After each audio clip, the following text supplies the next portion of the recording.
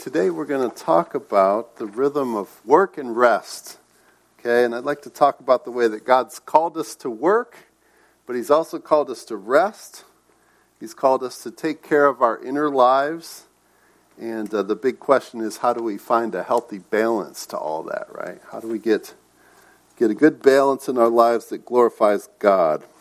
So point one is this: we are called to work, and I'm just going to quickly run through some verses on the topic of work because I think it's fairly obvious, but just give you the background. Genesis 2:15 says, "The Lord God took the man and put him in the Garden of Eden to work it and keep it." So from the very beginning, we're called to work. Even before the fall, we were called to work. Then Timothy 5:8 is in the context of caring for widows. It says, "But if anyone does not provide for his relatives, and especially for members of his household, he is denied the faith and is worse than an unbeliever." So those are some heavy words there. We're supposed to work and provide for our relatives. And then in 1 Corinthians 15, verse 58, it says, "Therefore, my beloved brothers, be steadfast, immovable, always abounding in the work of the Lord, knowing that in the Lord your labor is not in vain." So we're also called to work for the Lord, whatever form that might take for you. And as you know, we're supposed to have the mindset that whatever we're doing is really for the Lord, because we're working for Him to bring Him glory and be a light in this world, right? And Acts 20:35 gives another angle on work. It says, "In all things I have shown you that by working hard in this way, we must help the weak. Remember the words of the Lord Jesus, how He Himself said, 'It is more blessed to give than to receive.'" So we're called to work hard so that we can help the weak. We can give so that we'll have something to give. And lastly, there's a sobering statement about work in Proverbs 24:30 through 34. It says, "I walked by the field of a lazy person, the vineyard of one with no common sense. I saw that it was overgrown with nettles. It was covered with weeds. Its walls were broken down. Then as I looked and thought about it, I learned this lesson. A little extra sleep, a little more slumber, a little folding of the hands to rest, then poverty will pounce on you like a bandit. Scarcity will attack you like an armed robber." So there we have the section describing how God doesn't want us to be lazy. So we're clearly instructed to work and to work hard. But then we also have this call to rest. That's point 2, we are called to rest. Obviously we have the Sabbath rest, Exodus 20:10. "The seventh day is a Sabbath to the Lord your God. On it you shall not do any work." And we'll talk more about the Sabbath a little later in the message. Mark 6 talks about Jesus and the apostles here. The apostles returned to Jesus and told him all that they had done and taught. And he said to them, "Come away by yourselves to a desolate place and rest a while." For many were coming and going, and they had no leisure even to eat. And they went away in the boat to a desolate place by themselves. Now many saw them going and recognized them, and they ran there on foot from all the towns and got there ahead of them. When they went ashore, he saw a great crowd, and he had compassion on them because they were like sheep without a shepherd, and he began to teach them many things. So Jesus called his people to rest. He tried to get them away to a place where they could rest, and what happened? The work followed them, right? The people followed them. Sometimes it's hard to rest because our work follows us, chases us down, and we've got wonderful technology these days that allows us to work from anywhere, which can be a blessing. It can also be a curse because we can never really get away from our work at that point. I like Psalm 127, 1 and 2. It really helped me through college. It says, "Unless the Lord builds the house, Those who build it labor in vain. Unless the Lord watches over a city, the watchman stays awake in vain. It is vain that you rise up early and go late to rest, eating the bread of anxious toil, for he gives his beloved sleep. So it's basically saying there, unless the Lord blesses something, it doesn't matter how hard you work. It says it's vain or useless for you to overwork, to rise up early, go late to rest, eat the bread of anxious toil. So there must be a balance somewhere, right, between work and rest. If it's important to God, then God will help you make it happen. And also, just good for us to remember that he gives us the gift of sleep. He gives us the gift of rest. So there's this important rhythm of daily work, daily rest, not just weekly rest. It's important not to go too long, too hard every day and exhaust yourself. It's good to get good rest at night. It's good for your health. So my big questions are these. How do we know if we're working too much? And how do we know if we're resting too much? And where's the balance, right? So point 3 is that the Sabbath command gives us some guidance. Exodus 20, 8 through 11 says, remember the Sabbath day, keep it holy. 6 days you shall labor and do all your work, but the 7th day is a Sabbath to the Lord your God. On it you shall not do any work, you or your son or your daughter, your male servant or your female servant, or your livestock, or the sojourner who is within your gates. For in 6 days the Lord made heaven and earth, the sea and all that is in them, and rested on the 7th day. Therefore the Lord blessed the Sabbath to make it holy. So we have some clear guidance there. 6 days of work, 1 day of rest. And you can ask yourself, am I working 6 days, right? Maybe it's 5 days at your job and another day taking care of things around the house, fixing things, maintaining things, cleaning things, right? There's all that work to be done. Maybe you take care of others full time, so that's your job. You spend your 6 days doing that, but the question is, are you keeping busy for 6 days as your strength allows and as your health allows? And obviously people who have struggles with health are going to have to work less, take more care of themselves. As we're getting older, we'll have to back things off and not work like we did when we were in our 20s. And then the other question is, are you resting 1 day a week? It's actually kind of hard to do, and we're going to talk a little bit about that. But the Sabbath is not meant to be like a law for us. The ESV Study Bible Commentary says this: the Sabbath commandment is a gift to enable God's people to live by faith, requiring them not to work all the time as they trust in Him for their future well-being. And I really like that. The Sabbath commandment is a gift to enable God's people to live by faith, requiring them not to work all the time as they trust Him for their future well-being. So it's a gift. That pattern of work and rest is a gift to us. It's a rhythm that's good for us. Right? So why is it hard to rest? Does anyone find it hard to take like a whole day and stop working? Yeah, there's a few. Okay. That's good.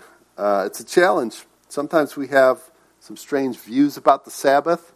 I know as a young Christian, I used to think basically you just had to stop and read your Bible and pray for 16 hours, in the Sabbath time. And so I really didn't keep the Sabbath as a young believer. But I like the 4 principles of a biblical Sabbath from the book Emotionally Healthy Spirituality by Peter Scazzero. And Pastor Greg has talked about this. He did a message on Sabbath rest and covered some of these principles, but thought I would review it for those who might have missed it or forgot. There's 4 principles. 1 is to stop. 2 is to rest. 3 is to delight. And 4 is to contemplate. So number 1, stop is obviously to stop working, right? It's nice to have, the 5-day work week and the extra day to catch up on things and then leaving a day to rest. But, we can never really get everything done. There's always something to be left undone. And Tim Keller says this, slaves never get a day off. We are not slaves. We've been set free. We should have a day off, right? Stopping is a chance to embrace our limits. God's made us with limits, and I think that's on purpose, limits to what we can get done. It helps us realize that we need Him. So I want to encourage you to just embrace your limitations. It's very liberating. God's on the throne, not us. The world's not going to fall apart if we take a day to rest. Psalm 46, verse 10 and 11 says, "Be still and know that I am God. I will be honored by every nation. I will be honored throughout the world. The Lord of heaven's armies is here among us. The God of Israel is our fortress." So we can stop. We can be still. We can know that He is God. And the second principle is to rest. God rested after His work. He calls us to do the same, both on a daily basis and on a weekly basis. So what do we do with all this time after we stopped work? Peter Scazzero says this, whatever delights and replenishes us, right? Which I think is really cool. What do we do while we rest? Whatever delights and replenishes us. That's very liberating for me. And so that would include hobbies, maybe working out if you like to work out, taking walks, going to the park, enjoying nature, maybe reading a novel, playing an instrument, playing some guitar if that refreshes you. So, maybe you like something like woodworking, but you never get a chance to do it, right? But you wouldn't do that on the Sabbath because you consider it work. But I think you're free to do things like that as long as it refreshes you and replenishes you. And you can thank the Lord as you're in the midst of that. So, but the caution is if it's work that you dread or if it's work that drains you, then that's probably something you should avoid on the Sabbath. Sabbath was made for man, not man for the Sabbath. We don't serve the Sabbath, but the Sabbath serves us. And then principle 3 is to take time to delight in what we've been given. Genesis 1:31 says, "And God saw everything that He had made, and behold, it was very good. There was evening, there was morning on the 6th day." So after finishing His work, God took some time to enjoy it, to delight in it. And we are invited to do the same thing. To delight in all He's made for us, delight in all He's given to us, taking time to really savor our food and our drink rather than rushing through a meal, stopping to smell the roses, as they used to say, as the old saying goes, taking time to just be in nature, delight in the awesome beauty of all that God's made around us, and also taking time to delight in people. People are made in the image of God. They're His creation, and we're called to love each other. So it's good to take some time and delight in people. My son Alex is really good about this. He just enjoys being with people and hanging out, and I need to learn to be more like him. So, and also taking time to play and have some fun, some recreation. And then the last principle is contemplate. This includes worship, reading His Word, spending time in prayer, taking time to focus our minds on the Lord, pondering the love of God, and thanking Him for all His goodness, right? So why is all this important, right? Why is the Sabbath and rest important? Number 4 is because we're called to take care of our inner life. We're called to take care of our inner life. Proverbs 4:23 says, "Keep your heart with all vigilance, for from it flow the springs of life." Keep your heart with all vigilance. The ESV commentary says, heart in Proverbs regularly refers to the center of one's inner life and orientation to God, from which a person does all thinking, feeling, and choosing. That's your heart, so it's really important to take care of it. And I wanted to read you an excerpt from Soul Keeping, kind of a modern parable, Soul Keeping by John Ortberg. This is called The Keeper of the Stream. It says, there once was a town high in the Alps that straddled the banks of a beautiful stream. The stream was fed by streams that were as old as earth and as deep as the sea. The water was clear like crystal. Children laughed and played beside it. Swans and geese swam on it. You could see the rocks and the sand and the rainbow trout that swarmed at the bottom of the stream. High in the hills, far beyond anyone's sight, lived an old man who served as keeper of the springs. He had been hired so long ago that no one could remember a time when he wasn't there. He would travel from one spring to another in the hills, removing branches or fallen leaves or debris that might pollute the water, but his work was unseen. One year the town council decided that they had better things to do with their money. No one supervised the old man anyway. They had roads to repair, taxes to collect, and services to offer, and giving money to an unseen stream cleaner had become a luxury that they could no longer afford. So the old man left his post. High in the mountains, the springs went untended. Twigs and branches and worse muddied the liquid flow. Mud and silt compacted the creek bed. Farm waste turned parts of the stream into stagnant bogs. For a time, no one in the village noticed, but after a while, the water was not the same. It began to look brackish. The swans flew away to live elsewhere. The water no longer had a crisp scent that drew children to play by it. Some people in the town began to grow ill. All noticed a loss of sparkling beauty that used to flow between the banks and streams that fed the town. The life of the village depended on the stream. The life of the stream depended on the keeper. The city council reconvened. The money was found. The old man was rehired. After yet another time, the springs were cleaned. The stream was pure. Children played again on its banks. Illness was replaced by health.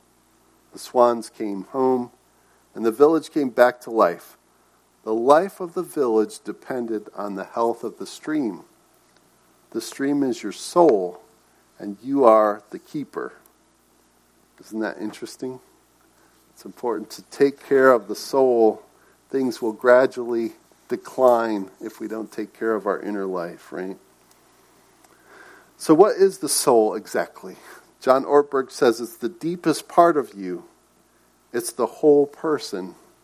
He also says that it's the most important part of you, and you should take really good care of it, right?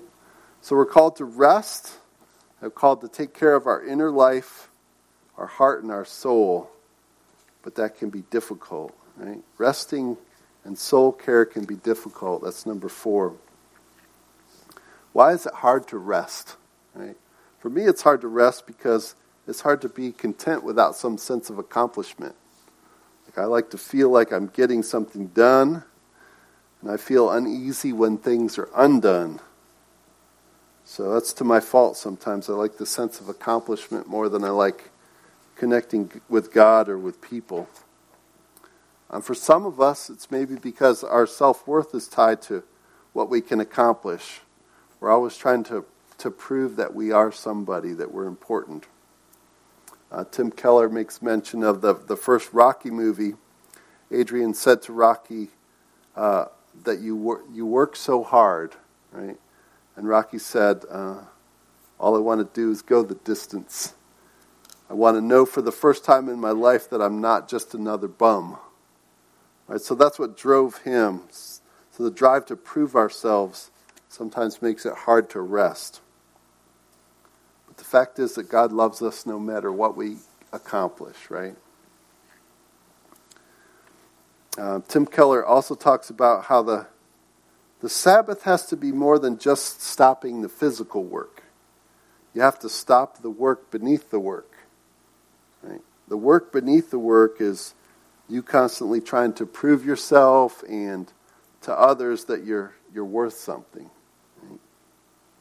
He uses a phrase that he found in New York Times Magazine, which called it the eternal inner murmur of self-reproach.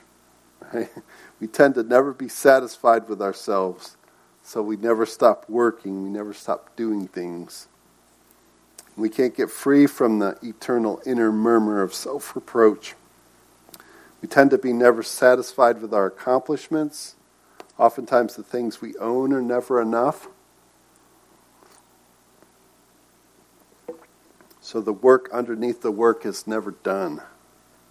The work underneath the work is what tires your soul. And we can never stop the work until we come to Jesus, who said in Matthew 11, "Come to me, all who are labor and are heavy laden. I will give you rest. Take my yoke upon you. Learn from me, for I am gentle and lowly in heart, and you will find rest for your souls. For my yoke is easy, and my burden is light." And then point 5, the last point is this. You can't truly rest until you truly come to Jesus. Keller says Jesus gives you the deep rest that your soul needs, free from the haunting thoughts that say, I'm not enough, I need to do more. So if you want rest, you need to go to Jesus. And if you think you've gone to him but still don't have rest, then you probably never fully connected with him in the first place. So I'll just end with this verse in Psalm 116, 5 through 7.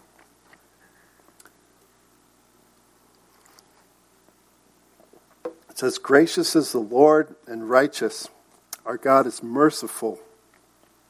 The Lord preserves the simple. When I was brought low, he saved me. Return, O my soul, to your rest. For the Lord has dealt bountifully with you." Amen. Let's pray, and then we'll sing some more.